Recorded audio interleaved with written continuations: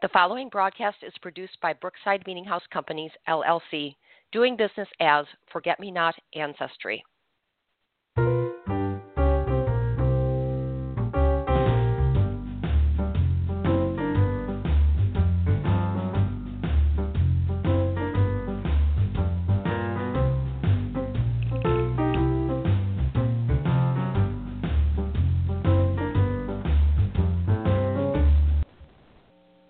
Good morning, good afternoon, good evening. I'm Jane Wilcox, and this is the Forget Me Not Hour. Your ancestors want their stories to be told. Welcome to the show. This morning, our topic is New York town historians, and my guests are Nancy Kelly and Barbara Russell. Nancy is the town historian for the town of Rhinebeck in Dutchess County, and Barbara is the town historian for the town of Brookhaven in Suffolk County, which is on Long Island. And we're going to be discussing what the roles of town historians are in the state of New York. This is a unique position for the state of New York. It's not found anywhere else in any other state that I am aware of. So we'll look at what the state mandate is for town historians. We'll find out what types of records the town historians have, what the difference is between like a large town like Brookhaven versus a small town like Rhinebeck, and what we can expect from a town historian when we contact him or her. The idea for this show came about when I was attending the New York State Family History Conference in Syracuse in September. We had a joint conference with the New York State Historians, the Association of Public Historians. Barbara was attending the conference. I know Nancy wanted to be there and couldn't make it. And there was a panel discussion with Barbara representing the town historians. And a lot of good questions came out with the panel discussion, and I thought it would be a wonderful topic to discuss on the Forget Me Not Hour. So I have met both Nancy and Barbara in my genealogy capacity.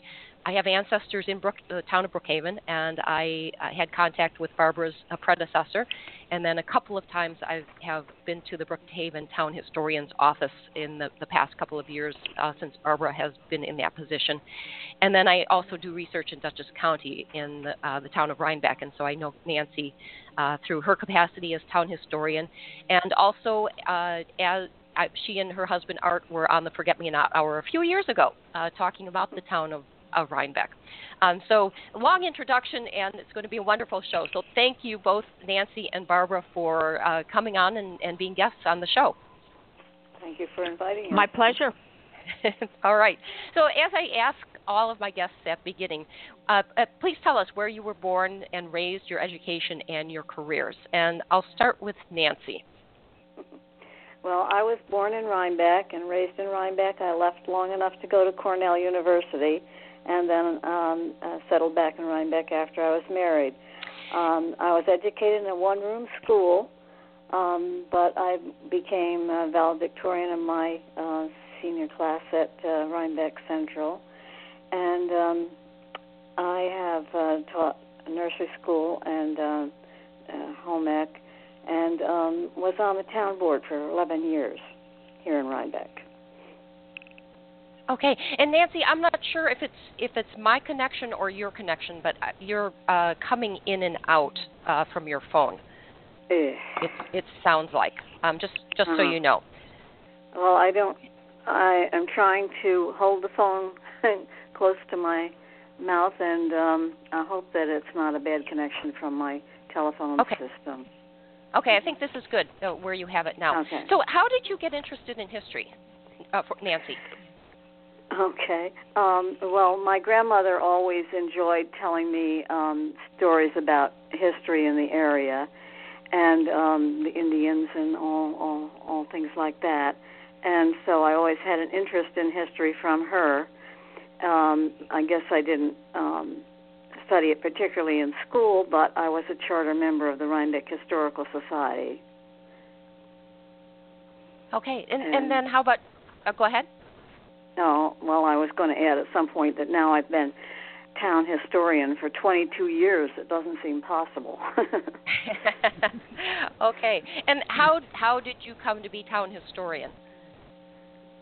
Well, after I had been on the town board knew me and knew that I was I probably at that time I had just been president of the Historical Society, and so I was asked to be town historian. Okay. And then how did you get interested in genealogy? Well, genealogy started with my husband, who had a lifetime interest in his genealogy, and after our children were born, he wanted to explore my genealogy.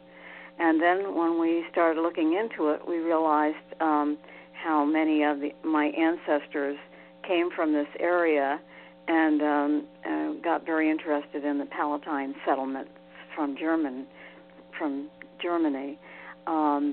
that were here by 1710. So that was the beginning of our interest, and then he started publishing church records and things to help other people with their genealogy. And so we started the business Kinship and have been very involved with genealogy ever since. Okay, all right. And you are both fellows of the New York Genealogical and Biographical Society. Well, that's true. Mm-hmm. That was a nice honor. As of, I think, a year or two ago. Yes. Mm-hmm. Okay, all right. And then, Barbara, same for you. Tell us about your born, raised, and education and things like that. Well, I was born right here in the town of Brookhaven and pretty much raised here until I spent 4 years in New York City for college. And I came back here to work. And then I took about 19 years I was home raising young children. And don't let anybody ever tell you that that doesn't give you the opportunity to explore your interests when they're in school. So I worked for the Historical Society, the local Historical Society, in their archival collection as a volunteer. And then I went back to school and earned a master's in library science with a concentration in archives and preservation. And then I went to work as a public librarian. And at the time, the present town historian here was getting older, and I approached the supervisor at the time, and I said at some point he will retire, and I would like to be considered for that position. And, of course, I sent the requested letter and resume and all of that. And sure enough, a few years later, the position was open, and I was lucky enough to be appointed. So I've been here coming up to 12 years.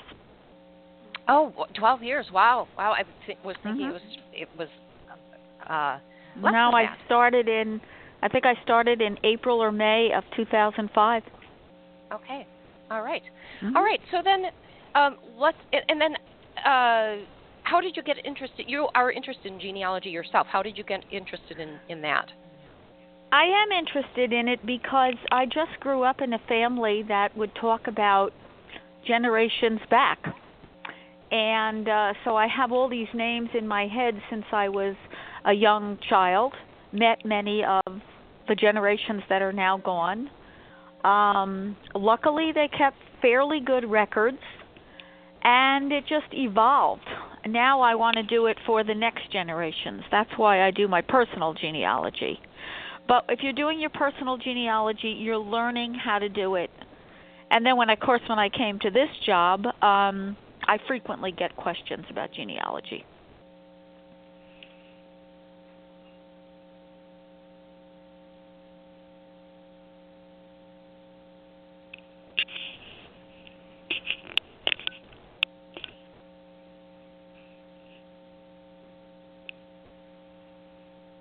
Is my line going dead?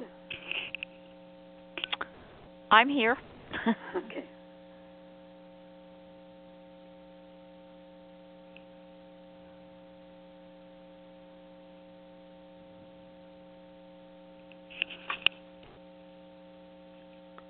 Just so you know, Nancy, my phone says I'm still on the call. Okay. I couldn't So hear anybody. I don't know Uh-huh. what that means. Huh. Is Barbara continuing to talk? No, this is Barbara. Oh, okay. Yeah. I'm sorry. Uh-huh. It seems that we lost Jane. Oh, we lost Jane. Oh, dear. Mm-hmm. Well, then she didn't tell us what to do. Do we need to hang up so she can No, call she us just back? she did. She just said to hold on, and she would call us back. But my line says I'm still connected to her. Uh-huh. Well, I think maybe I better hang up and.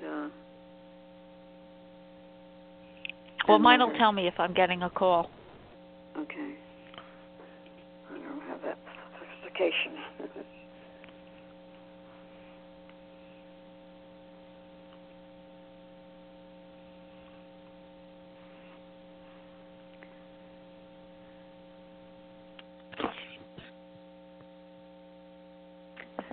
Okay, Nancy and Barbara, can you hear me? Oh, yes, we can. Yes. Okay, terrific. I had to call in on my phone, so I'm going to delete what just happened. So we are all good. Okay. So Nancy, let's talk about the town historian history. When was the post formed? Why was it created?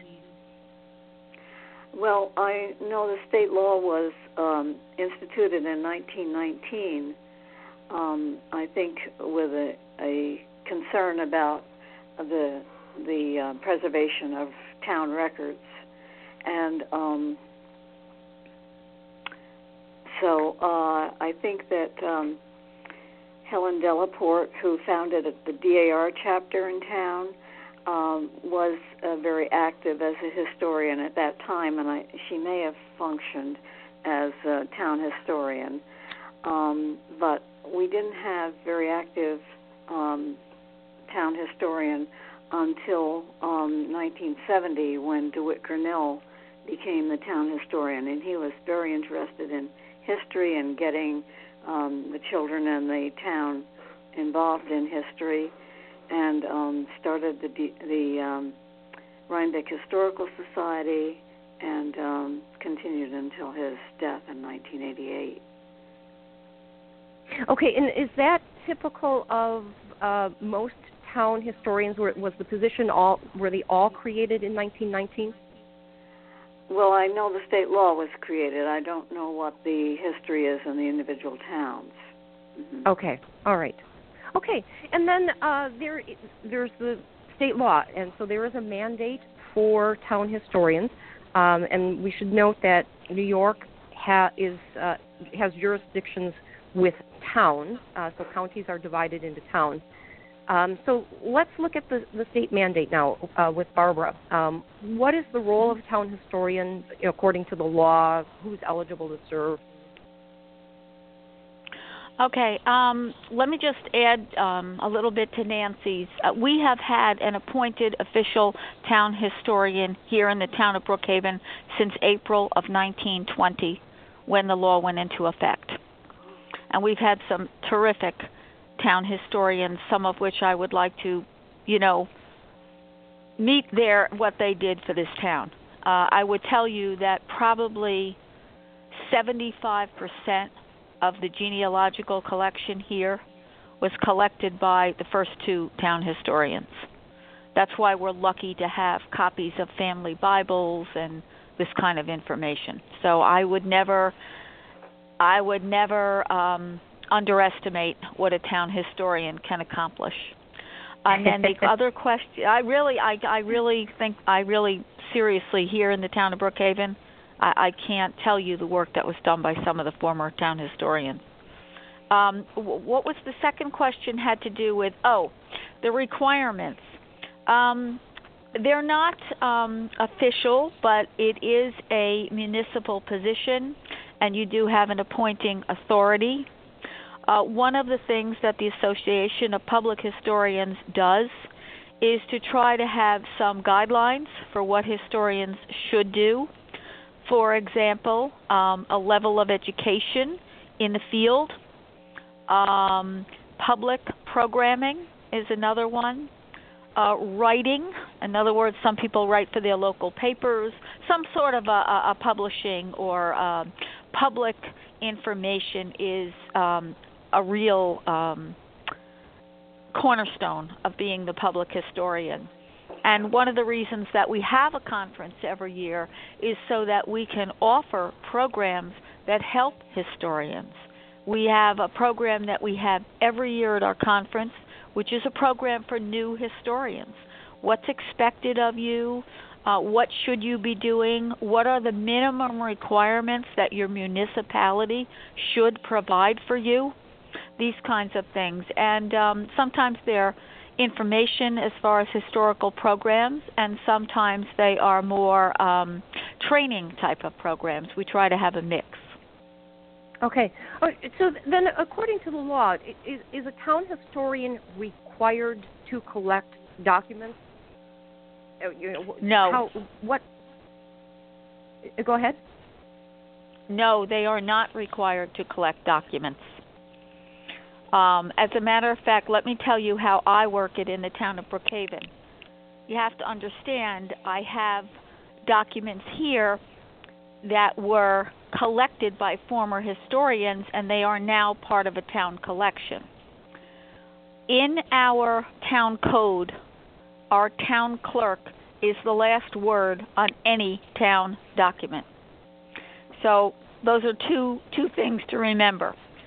I do not go out of my way looking for documents. However, if people come to me and say, here's this old deeds or something that I have, or papers from my family. I live in a very big town, large town geographically, large town population-wise. There are repositories in this town. For example, the State University at Stony Brook has a wonderful special collection. Some of our historical societies have wonderful repositories. Depending on what's offered to me, if there is a better, a qualified repository in the town, I will suggest that it goes there. However, some areas don't have that, in which case I have to take it here in my office. I also have to take things that people want specifically to go to the town of Brookhaven. And I certainly want those items lost or thrown out. Those I will take. That's pretty much my policy here in Brookhaven. Okay, all right. And then how is a town historian's salary determined? Is that by the state or by the town, Barbara? It's determined by the municipality. Okay, and then is there a requirement for how many hours per week a historian serves? There's no requirement as far as hours. Sometimes it's based on. You know what? That's a tough question because different municipalities follow different, different procedures as far as that. If they're getting paid on an hourly rate, they might set the hours. If they're getting paid on a salary rate, they might say it's a minimum of this many hours a week. You know what? That's all individual to the municipality. Okay, all right. And then how about the location of the historian? Do all historians have an office somewhere in the town, or could their office be their homes? From what I understand, talking to historians all over the state, some of them are not provided municipal space. But may I interject my personal opinion here? They should be given municipal space. It's not that you can't do internet research at your house or something, but if you are taking care of valuable documents of any sort, they should be in municipal space where they are in the proper environment and the proper fire codes and the proper most town offices or state offices have security. So in that respect, there should be some space allotted by a municipality. Okay. All right. So then it sounds like the state's involvement basically was it created a law to say that each town should have a historian. And then from there, it's up to the individual towns to determine all of the logistics and the details about the position in terms of salary and how many hours they work, if an office is provided or not. And then is it and then is this my correct understanding? Then it's the individual town historian who determines what he or she would like to do with the roll. They don't necessarily collect documents, although many do. They may be writing, they may be doing presentations. So it varies. It sounds like it varies by town. It varies, but if you read the state law, which is number 50, if one reads the state law 57.07, it does establish that a historian, for example, shall promote the establishment and improvement of programs for the management and preservation of local government records with enduring value for historical and other research. It does spell it out a little bit more, but I don't want to reread the. I'm not going to reread the law on your that's radio okay. show. That's okay. Yeah. And then just to clarify, the town records are the responsibility of the town clerk, and that might vary by municipality. I'm only speaking here for the town of Brookhaven. It's very clear in our setup. That may vary by municipality.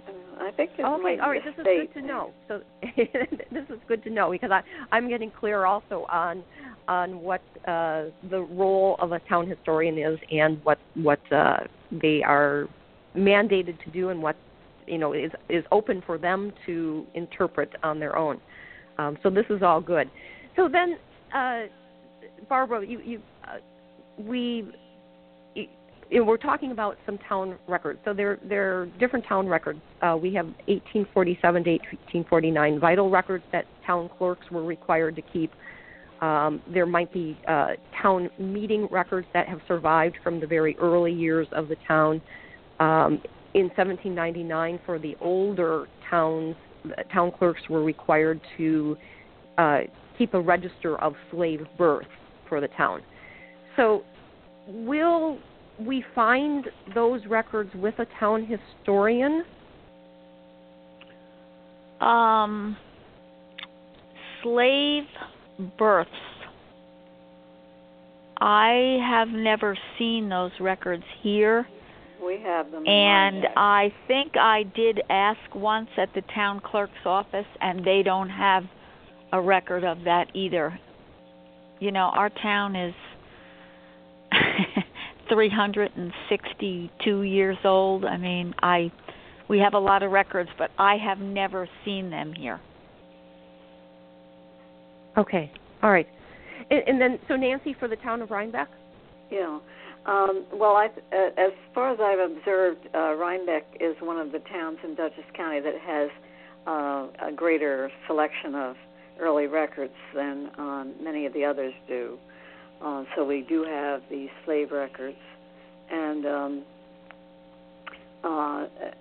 so I have a selection of early records that I have charge of, whereas the town clerk is, caring for the minutes of the town board and other kinds of records that they're keeping in town repositories. So what happened was that all of these early records were given to the New York State Archives in Albany around the time of the bicentennial. And then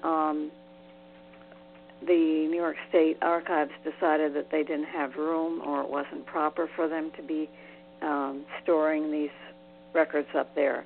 And they asked me as town historian to take charge of them as long as I had a place that was secure. And so I've worked with the Rhinebeck Historical Society and their archive room to have a space where I can store these records in their situation where it's humidity and temperature controlled, and also it's a locked space. Okay. All right. And I should add, too, the records that were sent to the state archives were microfilmed. and the State Archives does have a copy of the microfilm. Yes, that's what they said. They have the microfilm. And yes. Yes. Okay. All right. So that's another place to find the town records. Yes, and of course, I think you can get a copy of the microfilm by interlibrary loan. Okay. All right.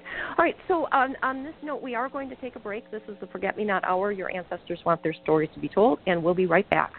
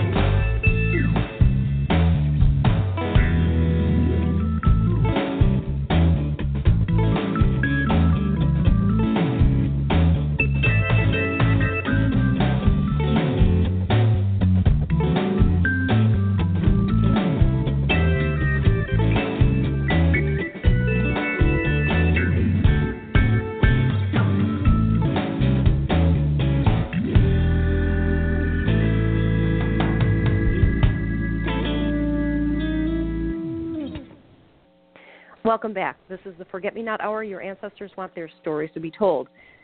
When you are listening on Blog Talk Radio, you are going to see on your screen, on your computer, some buttons. You're going to see a button that will share the Forget Me Not Hour with your friends on social media. Please share the Forget Me Not Hour by pressing that button. You're also going to see a follow button. If you press that button, you'll receive an email letting you know that the show is going on the air, who the guest is, and what the topic is.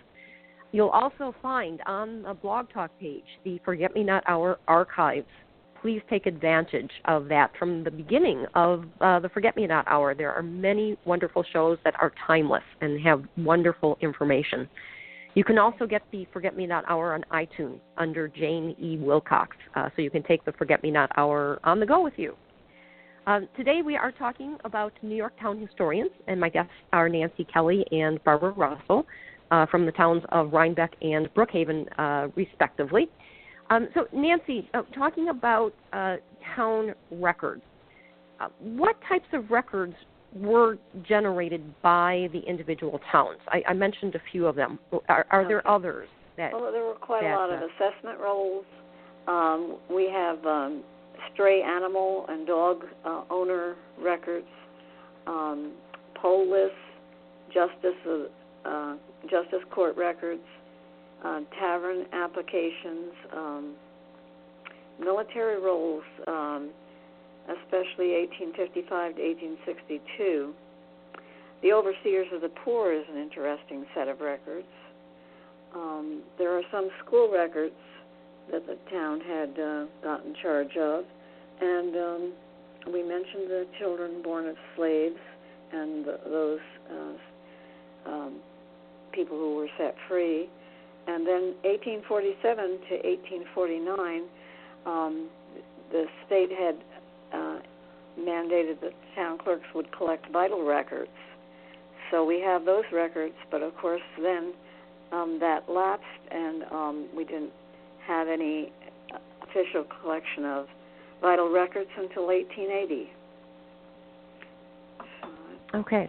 All right. And have any of these records been published for the town of Rhinebeck?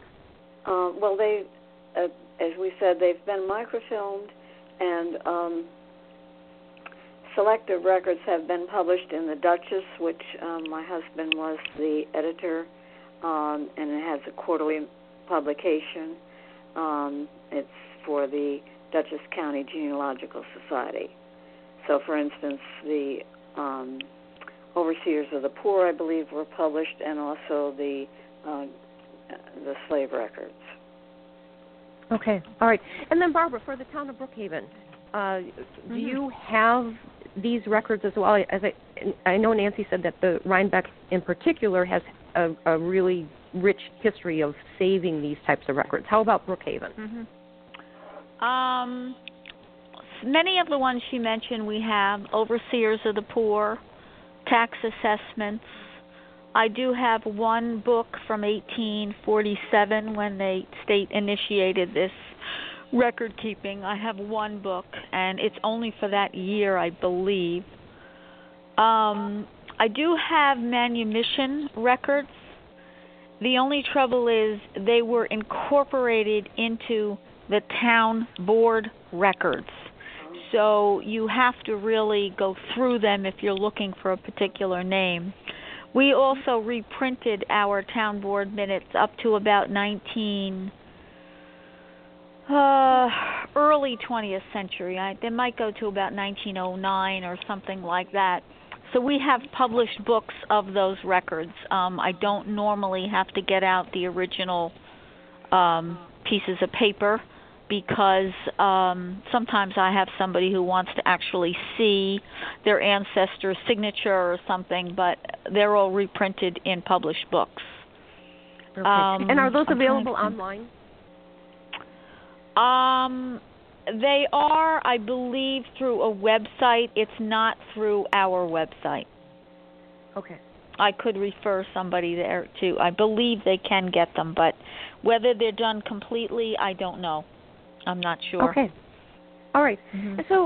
So we may find these town records with the town historian. Some town clerks may still have them. That's my experience of going to individual towns. Might there be some other place that has town records? Nancy. Well, I don't know because the archives had returned them to us, but there may be other cases where records were deposited in some repository convenient to the town. Really don't know. Okay. And Barbara, are you aware of any place? The only other thing I could suggest is many of our local Suffolk County libraries have copies of the printed town board minutes. They're usually pretty much available in any of the local libraries. Okay. All right. And on this particular topic, I do want to point out that I know of a town record in an unusual place. There are records for the town of Coxsackie in Greene County, and I may not be pronouncing that the way the locals do, but the slave births, the register for the slave births, are actually at the Franklin D. Roosevelt Presidential Library because Roosevelt was a historian and he was collecting records. So I do know of one instance where the town records are in an unusual place. So expanding our field to look for these records. Yes. Mm-hmm. So Barbara, for the town of Brookhaven, what in addition to what you just mentioned of the town records, what else do you have? I know one of the early town historians that you mentioned at the beginning, collecting genealogy material, was Osborne Shaw. What types of records did he and other historians collect for? Well, he the did a pretty exhaustive. Yeah, he did a very large survey of our cemeteries, and I do have his actual work where he wrote it in a longhand in a book There's a book by cemetery number, and there's a book alphabetically by name. But it stops at about 1881 because his philosophy was, after that, there was another way to get the information. So what he did is he surveyed any stones that were visible in the 1930s and wrote that down. But in addition to that, he went around to families and got information from their Bibles and whatever other records they had. So that's pretty much a great source here for genealogists to use. And then I have a biographical file, which he started, I believe. And anything he collected, he put by last name. So if you're looking for Wilcox, I can go and see if I have a Wilcox file. It might contain letters with information from people. It might contain where he actually went to the home of somebody who had a family Bible and copied down the information at that time, and always mentions who owned it at that time. So I have a lot of things like that in my office. Okay. You also have a collection, if I'm remembering correctly, that he collected from people? Well, yes, that's in the biographical file. Okay. All right. And so where is the historian's office located for Brookhaven? It's right in Town Hall, which is 1 Independence Hill, Farmingville, New York. Okay. And do we need to make an appointment It's the best way. Then you will know I am in the office. If it's hit or miss and you stop by my office, I may or may not be available to help you. It's best to call or email me ahead of time. Okay. And are you there generally on particular days of the week? I'm generally here Monday, Wednesday, and Thursday. Okay. All right. And then do you have certain hours during those days? Well, I'm generally here between 9 and 4, but a historian's work is not always right in the office. So I may be working outside the office, which is why I always say it's best to call or email me ahead of time. Okay, all right. And then, as you mentioned, Brookhaven is a particularly large town. It has a number of hamlets in it, and it was in the 1700s, 1800s. It was fairly rural, and as I said, I have ancestors there in Central Mauritius and elsewhere in the town. Is there something about a larger town and the records or the types of records that a historian collects that may be different or unique compared to a smaller town in the state of New York? I wish I could compare it by saying I was a historian in a smaller town as opposed to a larger town, and I really can't, I can't do that. I honestly don't know the answer to your question other than we probably have a much larger volume of material than maybe a very small town might have. Okay. And certainly we're an old town. Sure. Is there anything else you'd like to add about the town of Brookhaven and the records of the town historian? Well, I can tell you that I feel that what's in my office, we call it the historian's collection, but it certainly is not my personal collection. It belongs to the residents of the town of Brookhaven, so I really make every effort to make the collection here available to people for research. Okay. All right. And then let's talk about the town of Rhinebeck now, Nancy. What is in the town historian's collection in addition to the town records that you mentioned earlier? Well, we have a website for our consortium of Rhinebeck history, and it lists the Rhinebeck town records as organization RTR, and so all of those records are listed as town records. And then we have a listing for Rhinebeck historian of RHR, which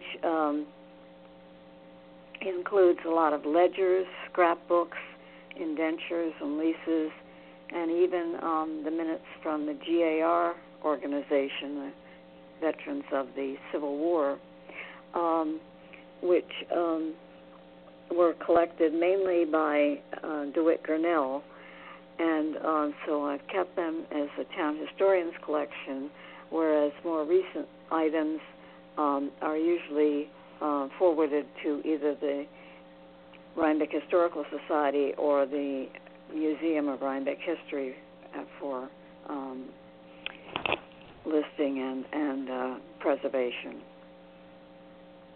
Okay, and as I mentioned, you and Art, your husband, were on the show previously talking about Rhinebeck. You have Kinship, which has many books of transcriptions of records throughout the Hudson Valley and Mohawk Valley.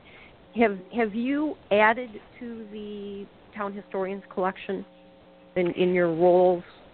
Well, let me explain that the town historian has not been having a office space at the town hall since the early records are being stored at the Star Library with the in the archive room for the Historical Society. We were using the local history room at the Star Library for office hours at the for the town historian, and so therefore Arthur and I have donated vertical files for similar perhaps to what Barbara has. They're organized by surname, and they include research that Arthur has done for individuals, and also letters giving information about the particular family. So lots of times when Arthur has research to do, he will do a more extensive family research than what is really required to be sent to the individual as an answer for their question. But all of the background information that was collected is kept in these files.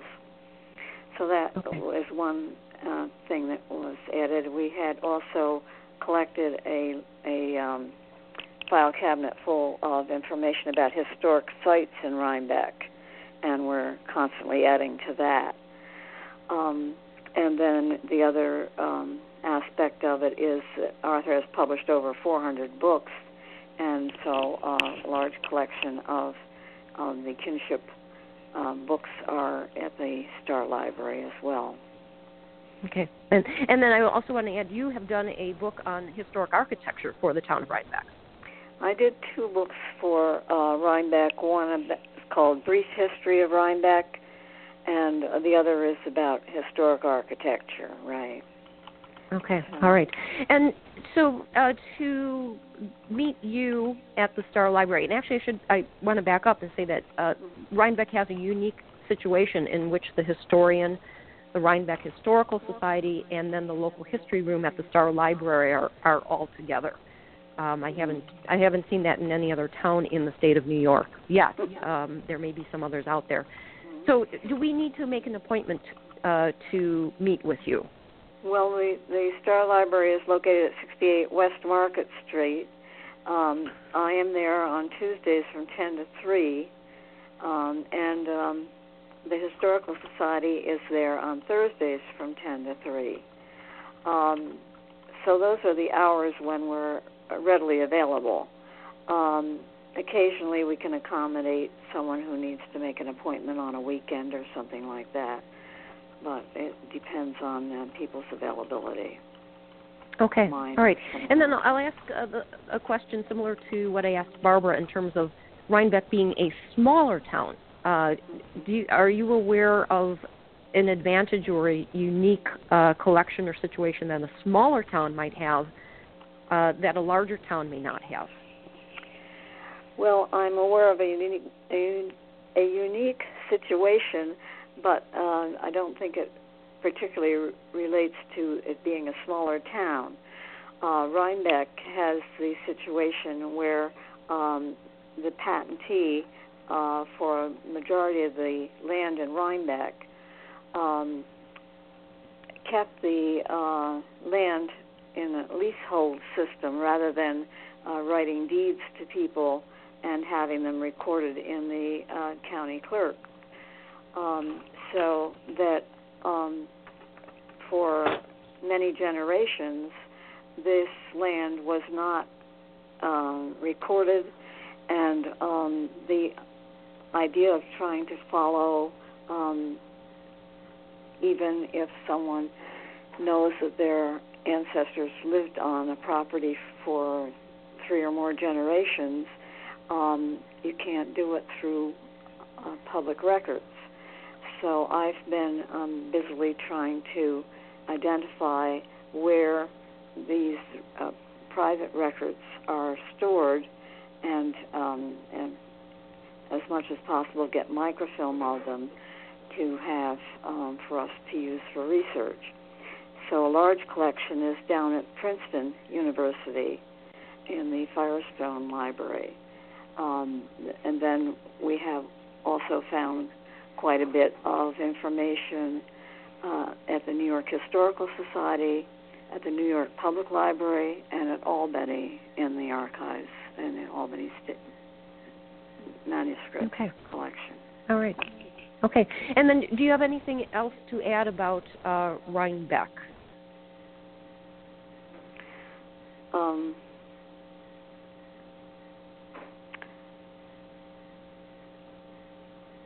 Well, I guess that we have done as much as we can about trying to do exhibits and programs to highlight our history. And Rhinebeck has been very sympathetic to local history and very interested in historic preservation, so that a lot of our activities involve historic preservation. Okay. All right. So, and this next question is addressed to both of you.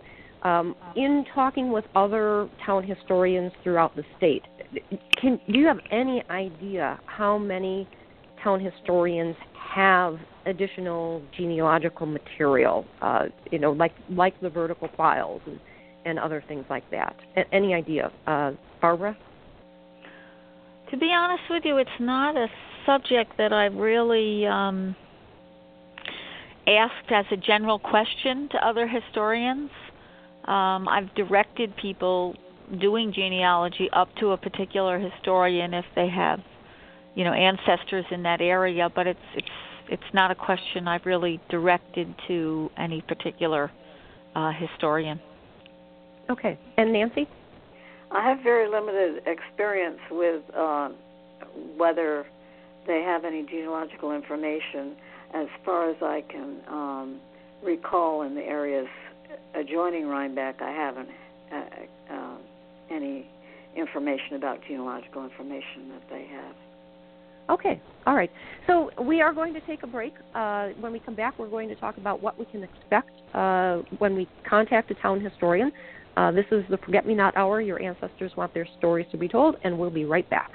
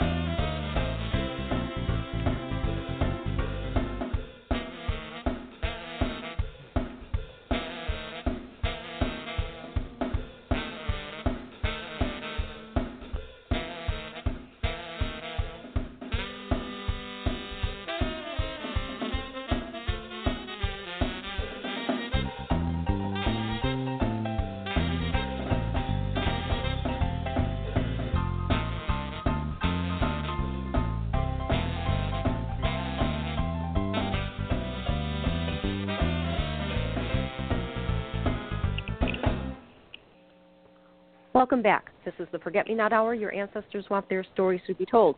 We will be back on the third Wednesday of the month. That's December 21st at 10 o'clock in the morning.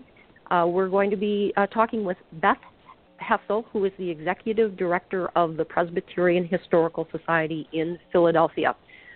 So we'll be talking about the history of the Presbyterian Church, starting in Europe and then coming over here to North America.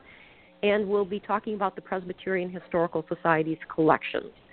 So that, again, is on December 21st at 10 o'clock in the morning. And then to start out the new year on January 4th, that's the first Wednesday of the month, we're going to be talking about the Iroquois Confederacy. My guest will be Professor Lawrence Hauptman. He is a professor emeritus at SUNY New Paltz, and his specialty is the Iroquois Confederacy. So we will be talking about the history of the Confederacy. Larry has a new book out that we'll be talking about, and then he will be giving us information about some records that we can use for researching our ancestors and others who are in the Iroquois Confederacy. So that will also be at 10 o'clock in the morning. Again, that's January 4th.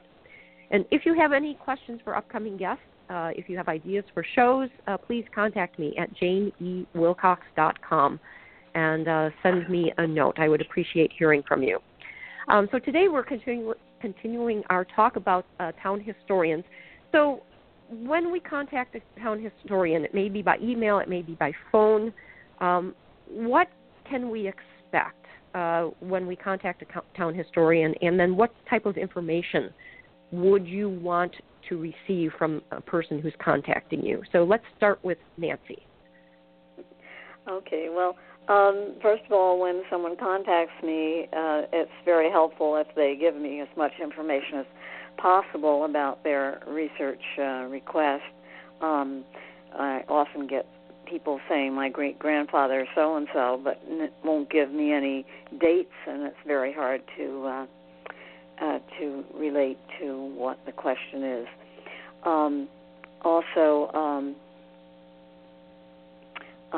Sometimes I've had people who are planning to write a book and really seem to think that I'm going to do all the research for them for their book.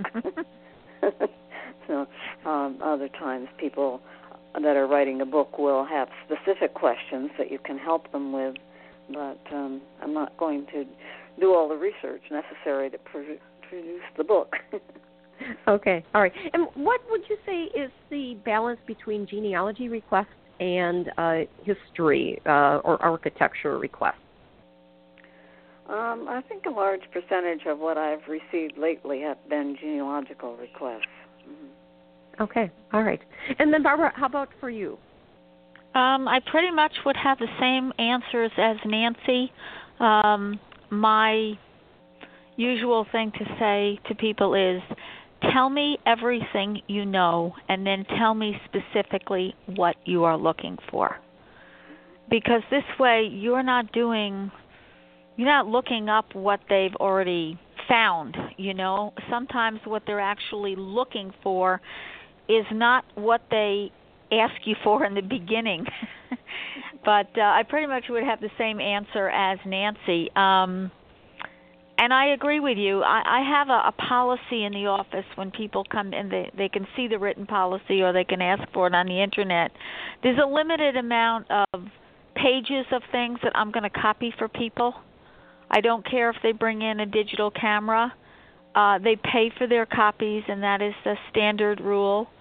If they live close enough, I ask them to please come into the office, and then they can go through the material themselves.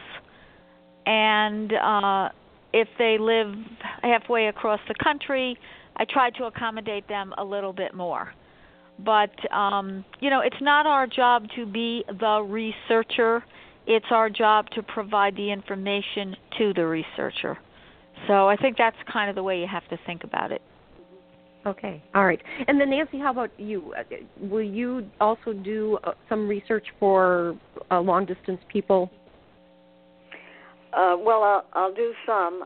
If it's something extensive, why then I'm going to refer them to a professional researcher, I'm going to tell them where the information is available and suggest ways of going about the research. It depends on the individual question.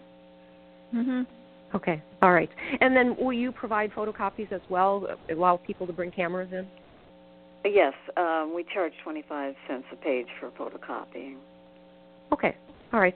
So I know there are some historians in New York, public historians, who are not necessarily genealogy friendly, and they do not consider that to be part of their role.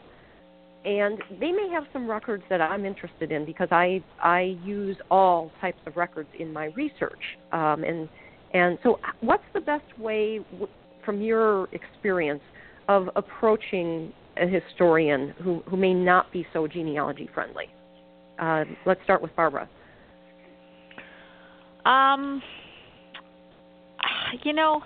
I do hear historians who say, oh no, we're not supposed to do that work. Well, you don't have to do the work for somebody, but you should know the resources in your municipality. And I think Nancy just mentioned this. Nobody says you have to be a genealogical researcher or even know a lot about it, but you have to be amenable to directing people to the right sources of places or people who can help them. And that's what I think is the most important thing.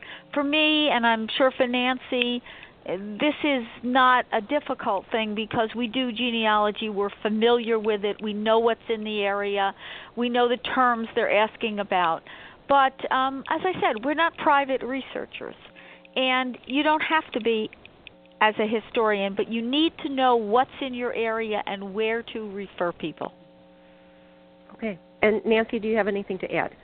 Well, I just think that if someone is encountering a historian that doesn't seem to be genealogically friendly, if they can ask specific questions or see a list of records that the historian has, they would be able to determine how much help they could get. If there's Bible records available, voter records, town officers, all that kind of thing would be helpful to someone who's searching their genealogy. Okay. All right. So I want to point out there are 932 towns in the state of New York, 555 villages, 62 cities, all in New York, and then we have 62 counties. And we've been talking about town historians this morning. We have city historians, we have village historians, we also have county historians. Is there a difference in those roles as city, village, town, or county historian, Barbara? Well, they're all considered municipal historians. It's just the regional area that you cover. I mean, a county historian is going to know who all the historians are in the various towns and villages, or should know who they are. But as far as are they all mandated by the state? Yes, it's very clear on municipalities. But the details of, I know you have a question about how many are filled and unfilled. That is a question that you might want to have Devin Lander, the New York State historian, come on your show, because this is something that he is addressing as the new state historian. He is contacting these municipalities and asking, do you have a municipal historian? And if not, why not? You know, these kinds of questions. So, but it's a different type of municipality. In the city, in New York City, it's spelled out in the town code of how that works by the different boroughs and that kind of thing. It's a little bit more confusing than just a simple town or a village. Okay, all right. And so, Nancy, let's talk about the Association of Public Historians in New York State. And before you get into that, I add something about your previous question. I believe that Buffalo and New York City keep their own vital records, so that the index for New York State doesn't include those records. You have to go to the individual cities. The counties have different records from what the town does, because the deeds are kept at a county level in New York State. And so in Dutchess County, we also have a really interesting series of records called Ancient Documents. And so our county historian has been very instrumental in getting that information online and making us being able to make more use of it. So then your next question was about the Association of Public Historians. Yes. So this is an association which I guess Barbara knows more about than I do, but is very helpful in giving training sessions, and the conferences include a lot of programs that are very educational, and then you can call them for information, and so it's a very good resource.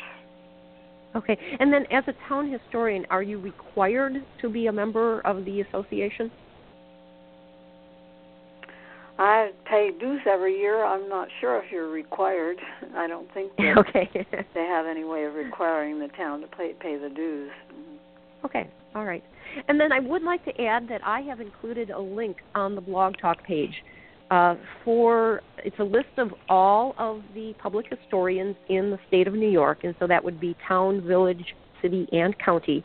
Okay. And they are listed by municipality.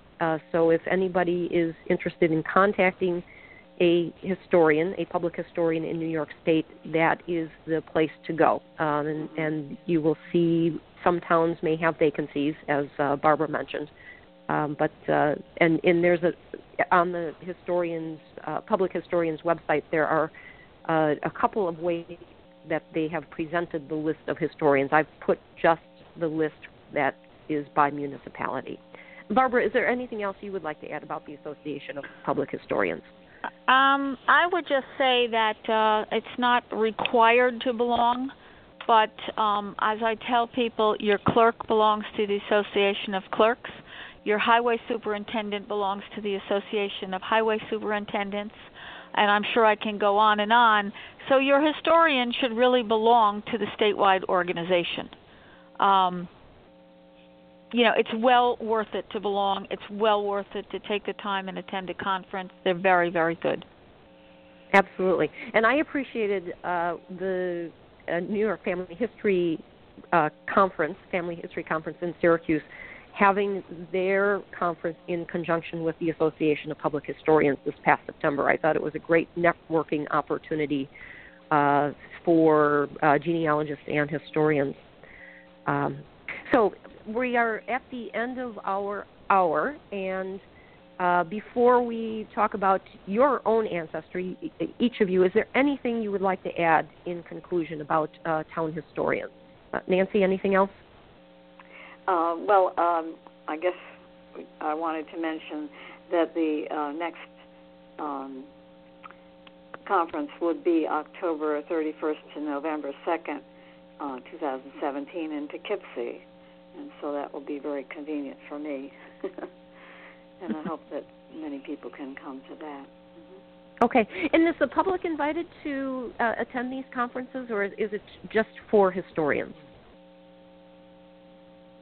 Perhaps Barbara can answer. I think you can pay the fee and attend. Yes, you can attend. You come as a guest. You pay a registration fee, and that entitles you to attend any of the sessions. That's usually the way it works. Okay. All right. And then, Barbara, is there anything you would like to add as we close about town historians? I would just say to any of your listeners, if they live in a town or a village or a county that has an opening for a historian, they should contact their authority, whether it's a mayor or a town supervisor or a county executive, and get someone appointed. Your local history is of utmost importance. I would agree with that. Absolutely. Okay, so as we end our show, tell us about your own ancestry. Barbara, let's start with you. My ancestry is pretty much German, Dutch, Irish. Okay. And you had and I'll that's about it. All right, and when did they come to the U.S.? One side of my family came in the 17th century. That's the Dutch-German side. That's actually the Dutch side. They came to, the Hudson Valley there. And my later ancestors came, actually I have a grandfather that came in 1905 from Ireland. So you had a question about which one calls out to you the most. The one that I don't know enough about is the one that calls out to me. And the family lore is that he was a young, healthy man in the 1860s. And he actually went to North Carolina where he met his wife and lived there for a while. And the family history is that he went there to build caskets for the Union soldiers. And I'm going on the hunch that he may have been a civilian employee of the Union Army. And those are the records I have to get to next when I have the time. Okay, all right. And I do want to point out, in New York City at the New York Public Library, there is the Sanitation Commission record, which I'll tell you more about, but I want to point those records out as well. So okay. Nancy, what is your own ancestry? Well, I guess very similar to Barbara. I have a grandmother immigrated in 1905. I have Dutch ancestors that came before 1662. Cornelius Van Tassel came to Long Island. Then what happened is that a lot of my ancestors are Palatine settlers who came from Germany in 1710 and ended up here in northern Dutchess County and southern Columbia County, so that I've been particularly interested in the Palatines. And when we first started our book publishing, we called it Palatine Transcripts. But then after a while, we realized that it was getting confused with Palestine, and so we ended up changing the name to Kinship. Okay. And is there an ancestor who has called out to you? Well, it's the Palatine families in general that I've been particularly interested in, yes. Mm-hmm. Okay. All right. And I do want to add that I also have Dutch ancestry. So it's unusual that all three of us have some colonial Dutch ancestry. Nancy, thank you so much for joining me on the show. It's been wonderful information. I learned a lot about town historians, information that I didn't know. And so I appreciate you both joining me this morning. Oh, it's been fun. Thank you for inviting us. Yes, I really appreciate it. It was a very interesting radio show. All right. Thank you. Thank you. This is the Forget Me Not Hour. Your ancestors want their stories to be told. Have a good day.